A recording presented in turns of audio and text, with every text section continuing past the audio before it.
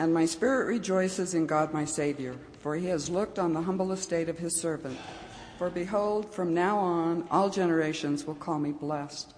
For he who is mighty has done great things for me, and holy is his name. And his mercy is for those who fear him from generation to generation. He has shown strength with his arm. He has scattered the proud in the thoughts of their heart. He has brought down the mighty from their thrones and exalted those of humble estate. He has filled the hungry with good things, and the rich he has sent away empty. He has helped his servant Israel in remembrance of his mercy, as he spoke to our fathers, to Abraham and his offspring forever. So this scripture we heard today is commonly referred to as the Magnificat, and it is one of 4 canticles in Luke's gospel, Luke's birth narrative gospel. This one told by Mary, and when I say it's a canticle, what that basically means is it was likely a hymn that was sung in the normal kind of worship experience of the early church and maybe even the Jewish synagogues before that. And here Luke puts it on the lips of Mary as she rejoices over the news about Jesus coming. And actually it comes a little bit after that. We pick up Mary here after Gabriel has come to her and said, Mary, blessed are you. You will be giving birth to a Savior, and it's going to be great. And of course, she's perplexed by this. How can this be? For I am a virgin. How can this possibly be? But Gabriel assures her that it is a good thing, and she consents or concedes that, and says, God, I am your servant, your will be done, do with me as you please.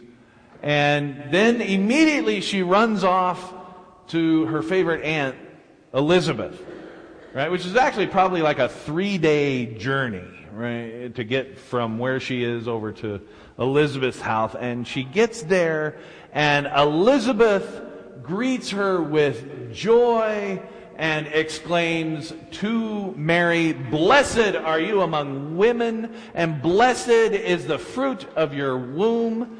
And why has this happened to me, that the mother of my Lord comes to me?" This is what Elizabeth says. "And as soon as I heard the sound of your greeting, the child in my womb leaped for joy." That child was John the Baptist. Leapt for joy in Elizabeth's womb. Well, Elizabeth was quite a remarkable story as well. And this story we pick up today kind of intertwines their two lives. Elizabeth was quite elderly, long past the age of childbearing, and didn't have any children anyway because she had been declared barren, unable to have children. And then comes the news. You will be with child, and that child will be a great prophet. And they're talking about John the Baptist. And filled with the Holy Spirit, she declares this. So here they are. It's quite a ridiculous story, really. Here they are, 2 poor, marginalized women in the poor part of town. One older lady about to have a baby, about, probably 3-6 months along, about to have a baby. That probably looked a little ridiculous to the neighbors. And here is this young woman who's never been married, unwed mother, poor, marginalized, oppressed. And there they stand, pregnant, with all the hope of the world amongst them. And in the middle of all of this craziness, ridiculousness, in the middle of all of this disruption, imagine how disruptive this was to their life. Not to mention that Elizabeth's husband, because he he got snippy with Gabriel about the whole baby coming to my barren wife business. He was not able to speak until Jesus was born, and so he hasn't even been able to talk this whole time, which was a blessing to Elizabeth, but it left everyone else kind of wondering what was going on. There was a ridiculous story, and there's a lot of foolishness going on, and there's a lot of chaos. How disruptive this must have been to all their lives. To Mary, who had all these plans. Now she has to go to Joseph and explain what's going on. Matthew, the Gospel of Matthew really deals with Joseph's reaction to all of that and the conundrum he was put in. What an incredible disruption. How many nights they must have stayed up wondering about this and fretting and filled with anxiety. And yet, here they are together in the midst of all of this chaos. Mary begins to sing, "My soul magnifies the Lord, and my spirit rejoices in God my Savior, for he has looked with favor on the lowliness of his servant. Surely from now on all generations will call me blessed, for the Mighty One has done great things for me, and holy is his name." That's making lemonade out of lemons, I gotta say.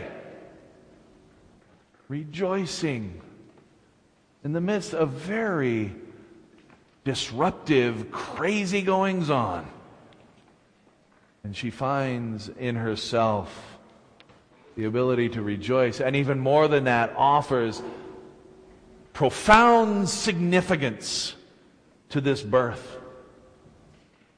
You may look at me, she says to the world, it seems. You may look at me and wonder where my parents went wrong. You may look at me and wonder, what is she going to do? You may look at me with pity. But future generations will call me blessed. And more than that, this child will scatter the proud, will bring down the powerful, will lift up the lowly, will fill the hungry, and will send the rich away empty, and will be the fulfillment of every promise Israel was ever given. Oh, she rejoices. Even in the midst of chaos and mayhem and foolishness and ridiculousness. She looks to God and says, I know you're up to something in the middle of all of this. This story invites us in the midst of our own chaos, in the midst of our own ridiculousness, in the midst of our own mayhem, to rejoice in the things that God is doing in the midst of them. And this is one of those sentiments that can easily be dismissed as just platitudes or be considered naive. You know, count your blessings. It makes for a beautiful hymn, but how practical is it really? Or how about this one? When God closes a door, He opens a window, and sometimes it feels like so He can throw you out of it. But you know, I mean, we say these pithy things, but ultimately there is a reality here that in the midst of the chaos, when we can collect ourselves, when we can stop and look around and ask the question, where is God at work in all of this? And we all know from experience, it's not that God is a genie in a bottle who makes it all disappear and fixes everything automatically and poof, everything's good again. That's not what we're talking about. But as we look around, like Mary did, look around and see that God is up to something, even in the midst of our circumstances. And, you know, the first thing I want to say is that God is not handing out trials for you and me. You know, I know this story kind of God is doing something and it's very disruptive in Mary's life, and sometimes that case. But for the most part, life just happens. God is not coordinating difficulties as a character-building exercise for you and me. Stuff just happens. However, in the middle of it all, I promise you this, God is there. God is active. God is in our midst, holding out a hand, pointing to light, doing a new thing, and helping us to learn, and calling us to wholeness in the midst of every chaotic, ridiculous struggle that makes us throw up our hands and go, "Are you kidding me? Really? Again?" I hear Mary's song today. I'm challenged to rejoice. Rejoice when I get that one more phone call about someone who's sick. To look around and find God at work in the midst of this. To look to God and light when I hear one more time someone has lost something. Or when I myself find myself struggling. Many of us may be dealing with work issues or wondering where our work is going to come from and where our paychecks are going to come. We're concerned about family. Maybe someone in our midst is hurting or hurting themselves. Chaotic out there. It's mayhem. It's bedlam. How do I rejoice in that? I think Mary calls us to look around and try and see a bigger picture and try and find within it the light. And it's not necessarily that our character is built by these, but that where do we gain the strength to go through these trials? It comes from God. A God who comes alongside. A God who carries us forward. Where do we turn to when we've run out of places to turn? To God.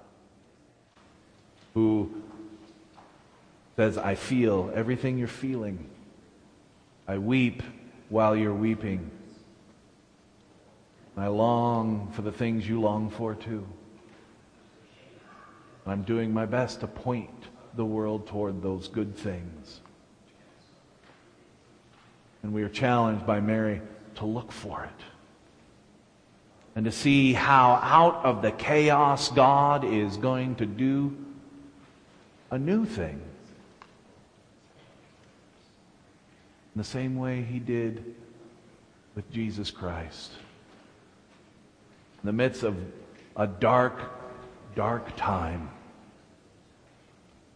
a light shined in that darkness. The darkness did not overcome it. Let us pray. Great and loving God, it's a difficult thing. In the very real sufferings and traumas of our life, in the very real crises, in the very real struggles, You ask us to rejoice. We struggle with that, God. We ask that You would help us look around and see where You are in the middle of it all, that we might join You there, that we might draw from Your strength, that we might follow You out of the chaos and into peace, that we might lean on hope even when there is despair. For we know that as we are able to do this, even in the difficult times, there will be joy. We thank you for all that you are and all that you do. In the precious and powerful name of Christ we pray.